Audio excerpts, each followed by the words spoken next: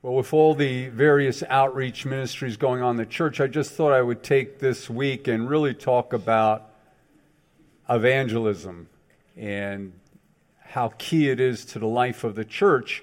Those of you who take notice, you'll see a couple things plastered on the church. One on the side of the building, Growing Hearts in Jesus, which is really our vision statement. And the idea behind that is the intention of us as a church and the direction that the leaders tried to put forward is that each of us would have a growing relationship in the Lord Jesus Christ. And so all the activities, all the things that we do should be pointed in that direction. And so if you think about it this way, you know, every river has a current, correct?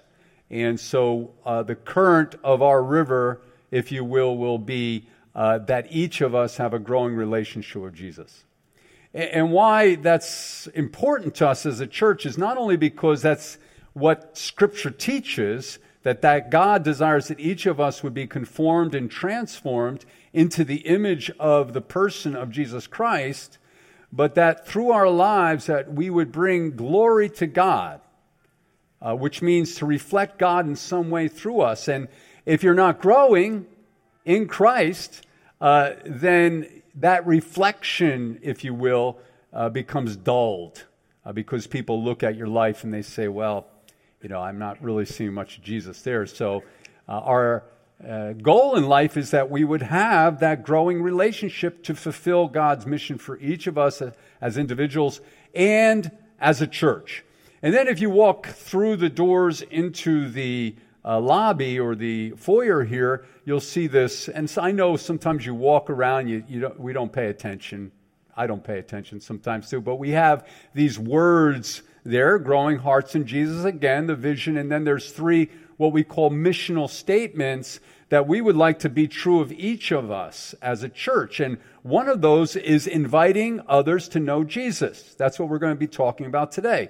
That each of us have the unique privilege as believers in Christ to extend to others, no matter what our circumstance, no matter what our position in life, no matter where we are, we have the unique privilege to extend to others the gift of eternal life because we understand that there is no other important thing under heaven. Nothing that can compare to knowing Christ as Savior and having the gift of eternal life.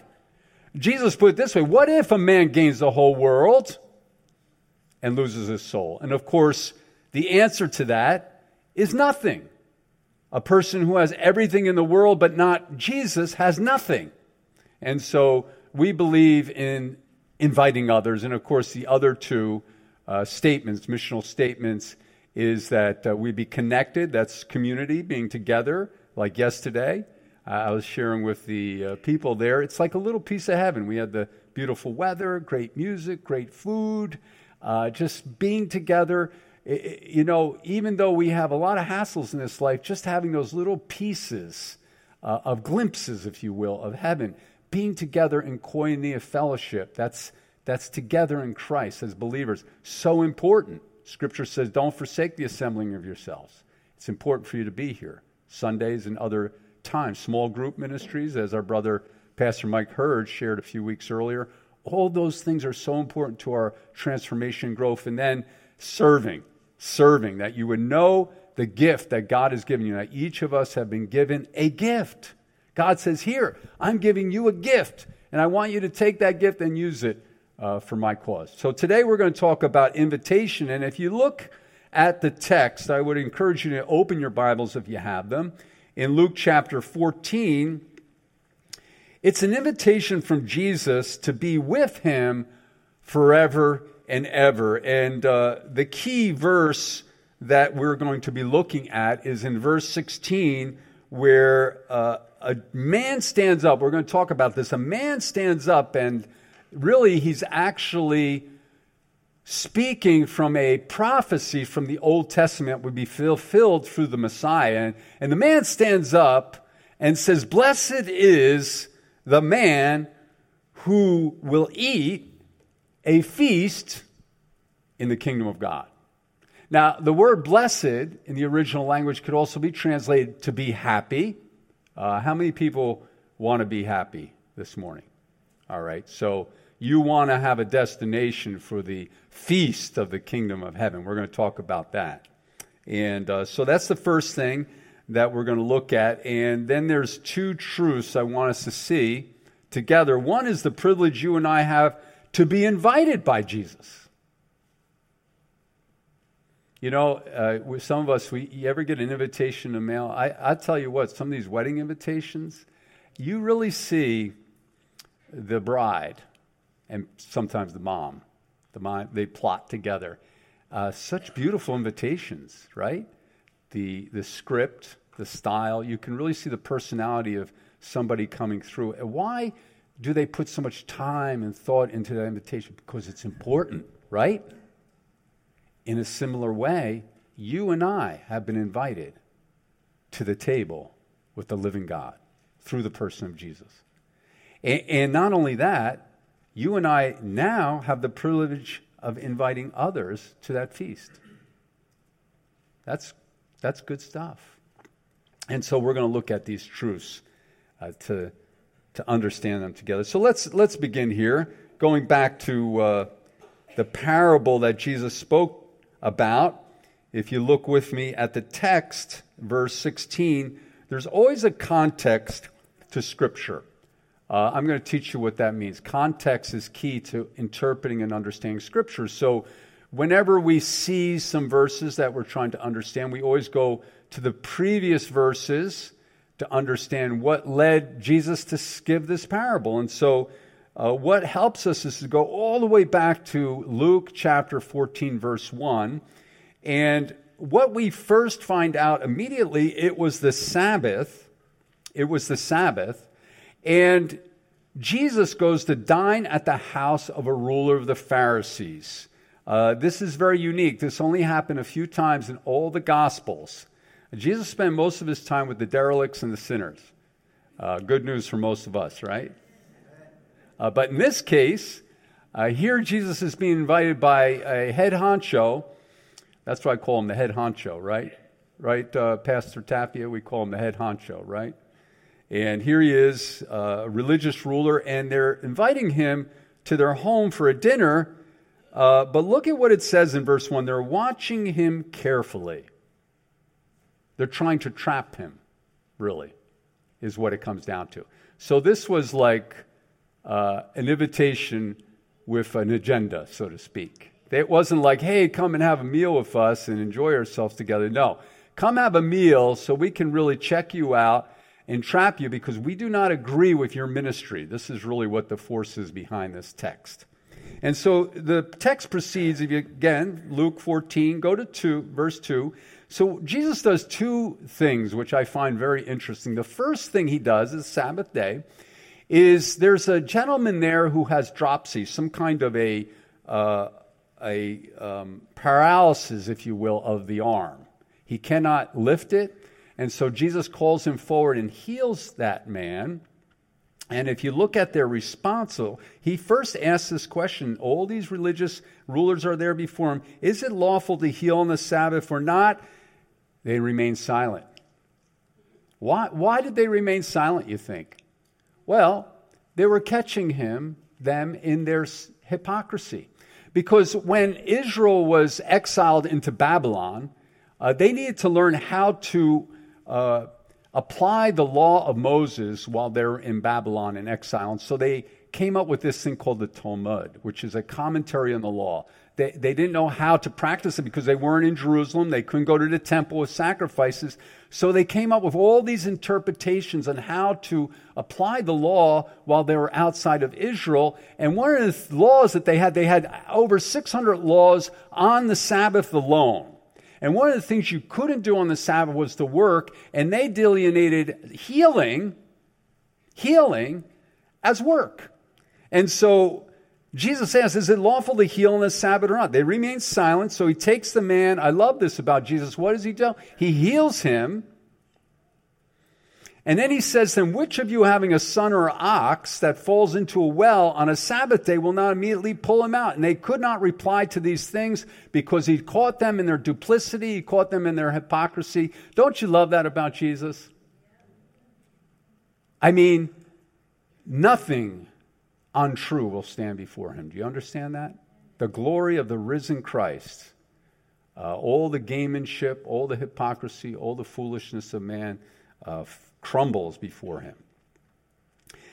And then he goes on to tell them a parable because why? This is the second thing I want us to see in verse 7. He notices how in this dinner you've got some seated in places of honor and some over here, and he sees this kind of caste system, if you will, amongst the religious hierarchy. So he tells this parable. Look at it with me in verse 8.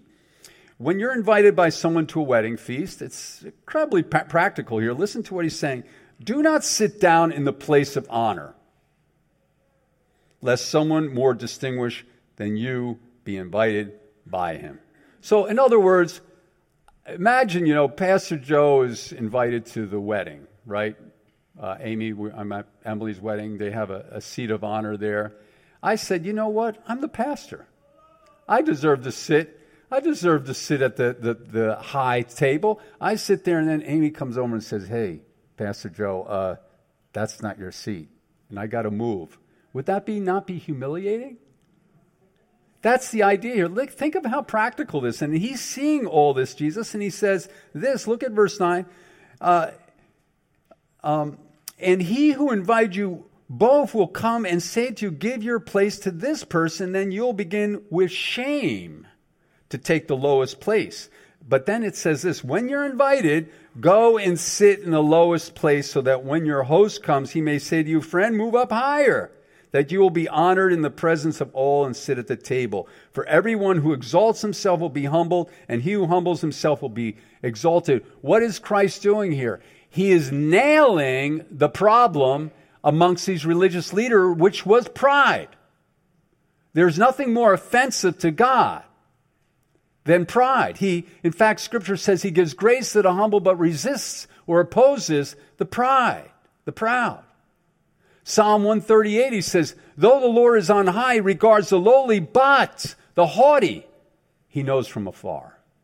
You see, the Lord has a special place for those of us who are willing to humble ourselves, and this was the exact opposite of what was going on amongst all these religious elite. I mean, this just tells us that religiosity, by the way, will not get us anywhere. So in the middle of this scene, that's all context, by the way. That was just the introduction. That's all context. We come to an interesting verse of Scripture, which is our key verse. Look at verse 15. A man stands up and says, blessed is everyone who will eat bread in the kingdom of God, or feast in the kingdom of God. He is stating something that every Jewish teacher was familiar with, that one day Messiah would come to earth and as king, and there would be a great feast to celebrate victory over injustice and evil, and that death would be no more. He's actually quoting indirectly from Isaiah 25, but indirectly also you have references to Jeremiah, Ezekiel, Daniel, Hosea, Zechariah. This was a main truth of messianic theology of the first century. They were looking for the Messiah, and one of the key signs of the Messiah would be when Messiah comes, there would be a great feast of celebration, which, of course, we see fulfilled in Revelation chapter 19, which we'll just talk about for a moment. In Revelation chapter 19, it's called the Great Wedding Banquet of the Lamb of God. One day, Jesus is going to return again. The first time he came as the suffering servant. He came to die for our sins that we may have eternal life. The second time Jesus comes, he comes to judge. And for those who know him, they will be invited to a great banquet, the wedding supper of the Lamb. That's what it's called in Revelation chapter 19. And it says that those who would receive forgiveness of sin through Christ would be invited there. In fact, this is the way it tells the story. It says, those who are clothed in fine linen, bright and clean. The only way you get clothed with fine linen in terms of what Scripture teaches is through the shed blood of Christ. All of us, Scripture says, are sinners, destined for an eternity apart from God, eternity in hell. This is what Scripture teaches. And that through Christ now, He came, died for our sins, and that through Him, these wretched, filthy rags that each of us have are removed, and then He puts this fine, clean linen on us. That's good news, isn't it? And then we get invited to this great feast. But there's another detail in the wedding supper of the Lamb. We read at the end scene that the angels and elders, together of all those who received Christ, would shout loudly around God's throne, "Let us rejoice and be glad and give God glory." And then this detail is given. It sounded like a great multitude, like the roar of rushing waters, like loud peals of thunder. Awesome, right? You guys don't look like you're enjoying this. Awesome, right? I mean, do you want to be in heaven with the living God one day? Celebrating? Rejoicing? I hope that's what you're longing for, my friends, because if you're longing for the next burger, you get filled and it's gone. Long for the vacation, you know, you have a week away and then you come back to New Jersey.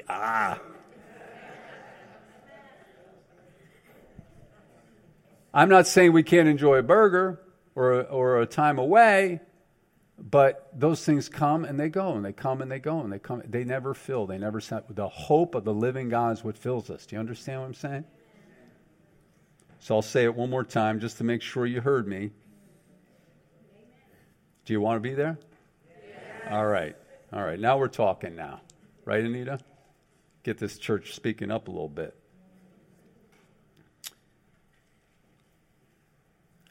Look at verses 16, 17. Jesus then goes and tells another parable. He says this to the man in 16, 17. A certain man was preparing a great banquet, invited many. And at the time of the banquet, he sent his servant to say to those who had been invited, "Come, for everything is ready." But look at this tragic response. They all alike began to make excuses. What? Everything's ready. The certain man here is Jesus, speaking of himself. The servants are you and I, who know Christ, the privilege of inviting others, and then we're told to extend it to others. I mean, that's a life of invitation, my friend. Now, I don't know who's in your circle and sphere of relationships, but the most important thing you could possibly ever do is extend to them an invitation to know Jesus Christ as Savior. Why do I say that? Because eternity is on the line. Eternal life is on the line. Paul, the Apostle Paul, on many occasions in his letters talks about the privilege of being a bond laborer, a bond servant for Christ, the privilege of extending to others an invitation, a call, Romans chapter 1 call to people from every nation to faith in Christ. There's nothing greater. But we see here, in verse 18, we see here many who began to make excuses, rejection. They all began to make excuses. What were their excuses? Well, one had bought a field, another had 5 yoke of oxen, another just got married. Let me point out some observations about these excuses. First, they all rejected the invitation. Who's he talking to now? He's talking to the most religious people in Jerusalem, and they're all rejecting the invitation. Can you get anything any sadder than that? I've been at family gatherings, and other places where I began to talk about the Lord, and you can tell people want to run for the hills. Oh boy, there he goes about Jesus again. Making excuses. Everyone thinks they've got so much to do, right? But the first thing is rejection. The second thing is their excuses. I mean, it's pretty common, right? Some are workaholics. Others are absorbed with family matters. By the way, all these things seem reasonable, don't they? To be so preoccupied. What's wrong with work? Work's good. Family's good. But let me tell you something. If work and family are more important than the things of God, not good. That's why Jesus is speaking hyperbole now. In one portion of the Gospels, he says, unless you hate your mother and your father and your sisters and your brothers. Why would he say that? You can't have a part of me. Why would he say it? He's not saying to hate our family. He's just saying in the scale of values, if we put something before him, we become excluded from the most important thing that God has for us. And so they made excuses. You know, I'm saddened by the stories I hear from some of you of reaching out to family and they reject it. My heart bleeds for you. I write it down and I pray for you all on a regular basis. If you're, and by the way, if you're not in the church database, I wouldn't know how to pray for you. So give us your information because I put it on a list. And I pray for you. When I find out knowledge about your situation, the elders and I, the pastors and I, we truly pray that God would be, you would be an instrument for him. And that God would work in you and change you. And it hurts to hear the stories of people who reject you and your message, our gospel. But look at another thing in verse 21, the disappointment of the master himself. In verse 21, so the servant came and reported these things to the master, and then the master of the house became angry. This angered the Lord. This upset him because everything was made ready. Christ came, he died for sin, that man may have salvation. And then when the gospel's presented and rejected, what do you think that does to the heart of God? There's a sense of anger in that. It grieves God when man rejects his love. It grieves him to encounter rejection. You know, it's interesting. A few years ago, I picked up this story. It's a fictitious story about Satan, who called some of his demons and wanted to send some of them to earth to aid women and men in the destruction of their souls. He asked which one would want to go. One demon came forward and said, I'll go. So Satan asked, if I send you, what will you tell the children of men? He said, I'll tell the children of men that there is no heaven. Satan says, they will not believe you, for there's a little bit of heaven in every human heart. In the end, everyone knows that right and good must have the victory. You must go. You may not go. Another came forward, darker and fouler than the first. So Satan says, if I send you, what will you tell the children of men? He said, I'll tell them there's no hell. Satan looked at him and said, no, they will not believe you. For in every human heart, there's a thing called conscience, an inner voice which testifies to the truth that not only will good triumph, but that evil will be defeated. You may not go. Then one last creature came forward, this one from the darkest place of all. And Satan said to him, if I send you, what will you say to women and men to aid them in the destruction of their souls? He said, I'll tell them there's no hurry. I'll tell them there's no hurry. I hope, dear friends, that you take seriously the call to invite others to know Jesus. That you're praying for those around you that they may know Jesus. And let them know there's urgency here. We don't know if we have tomorrow, do we?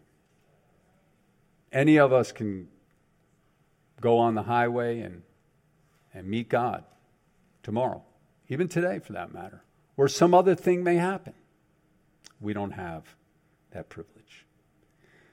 And so Jesus ends this parable. I love this in verse 24. He said, go out to the streets, go to the alleyways, go to the roads, the country lanes, and make them come in so that my house may be full. Wow. This is absolutely awesome. That you and I have this great privilege. Now that is what I call a ringtone. I love that. God bless you. Is that a ringtone or alarm that you've gone too long, Pastor Joe?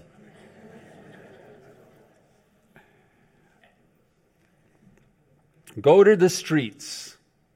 What's Jesus saying? This is for everyone.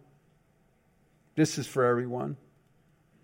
And the servant said, Sir, we did what you commanded. We went out, and there's still room. I love this.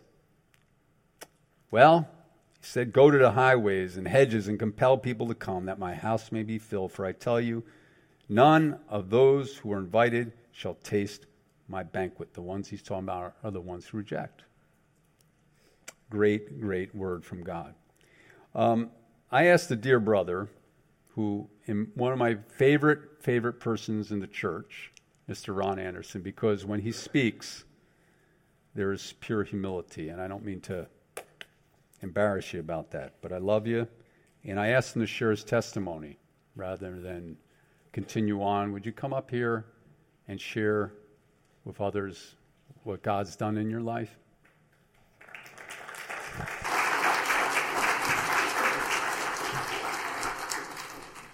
Good morning, church. Does everybody out there believe in miracles? Because there's a miracle. He was over there. I don't like these things. Brother Paul was sitting over there. He was 8 months battling his illness of a stroke and like that. And he was here today, and that was a miracle right there.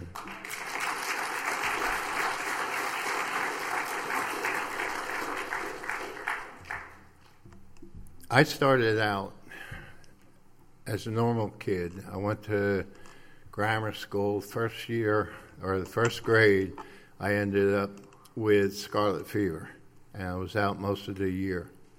And I came back the last couple months, and they passed me, and my parents went and said, how can you pass him? He was out all year. So he's too big to stay back. So the next year, same thing. During that time, I kind of got away from listening to people. I did not do good with authority. I joined the Army. That didn't work. I ran from the law. I went from Jersey all the way out to New Mexico, running from the law, and ended up in Mexico, and I had a trooper get me a place to stay and everything, and we talked, and he, said about God and everything. It's, yeah, okay. I got my way of praying and stuff. And my life just went on, and everything I did, I thought it was great. I broke up families because I lived in a bar, and the only thing that I cared about was drinking and women. And my life was just, I thought it was fantastic. I had everything I wanted. I slept in chicken coops. I slept in bathrooms to garages. There was nothing wrong. Nothing wrong with my life. I had it good. And then, I don't know, I tried suicide twice. I had two girls that was going to have my son, and one of them got an abortion. The other one I see my son up till he was 9 months old, and she took off and went to Texas and sold him to a private adoption agency for drug money. And it was like everything tearing at my heart. But yet I was doing okay, my way. My way was all right. Until I got to the point that it wasn't all right. And a friend of mine says, come to church. And I said, nah, I got my way of praying to God. And I didn't even know who God was. But then it got to a point where I said to her, okay, I'll go to church with you. And I came to church. Then I went to the pig roast. And within 4 or 5 times coming to church, I sat in the pew right here, and I could not keep the tears from coming out of my eyes. I felt so bad. I ended up after service, I went to Pastor Mikey T. And I told him, I can't run my life anymore. I says, I don't know if I'm coming, going, up, down, what. And we talked. And it was a few weeks after that I accepted Jesus into my heart. And the road that I've been going through for the past couple of years has been so fantastic. My father used to always blame me. I had a brother die at 21. He blamed me for that. I wasn't even around, but I was the fault. I was the worst one out of the family, so I got the blame. But I see things from a different eye now. My eyes see where I used to be, where I'd get out of my car if somebody done something, and I went to attack him. The guy put his window up, and I went to go through the window with my fist. And my wife grabbed me on the shoulder, and all of a sudden I'm like this, and I turn around, and there she is. Then my 2 brothers come out, and they're ready to start. And since I found God, I don't get that anger. God took that anger away from me. He's given me more than I deserve. I've seen miracles after miracles, and I know it's Jesus. I could never stand up in front of people and talk. Today, I can. I said a prayer to give me the strength to be up and talk to you people and get rid of this pounding heart and the stomach ache. And he did. He took it away. And anybody out there that has not accepted Jesus, like Pastor Joe said, you leave this parking lot. You don't know if you're going to die or what. Today is the day that you can have eternal life by just asking for Jesus. Let him know that you know you've sinned and you want him in your life and you want to have eternal life. It's beautiful. The feeling afterwards is beautiful, and you know he's with you all the time. So I want to thank you for listening to me. I hope I didn't bore you to death. Thank you.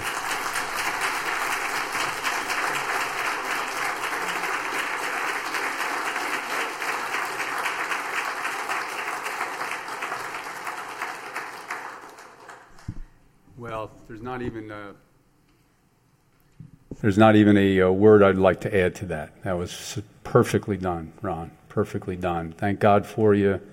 And you know what's beautiful about Ron? There's more to the story, which is he and Ginny, his beautiful wife, they opened their home up there at that right on the border of Jackson and Toms River, and are inviting people into their home and sharing the love of Jesus with them. And I just want to thank you for your faithfulness, and you're such a beautiful addition to this church. I'm so thankful for you. Let's pray. Father, we're grateful for your goodness to us, how you transform us and change us in Christ. And as we've prayed and talked this morning and looked at Scripture, Lord, I just want to thank you for the privilege that each of us have in Christ. And we pray as we just finish up the service that our hearts would be filled with knowing you. And if there, again, as Ron challenged us just a few minutes earlier, if there's anyone here that doesn't know Christ, just be willing to come to the front. There'll be several people here to pray with you, to explain more.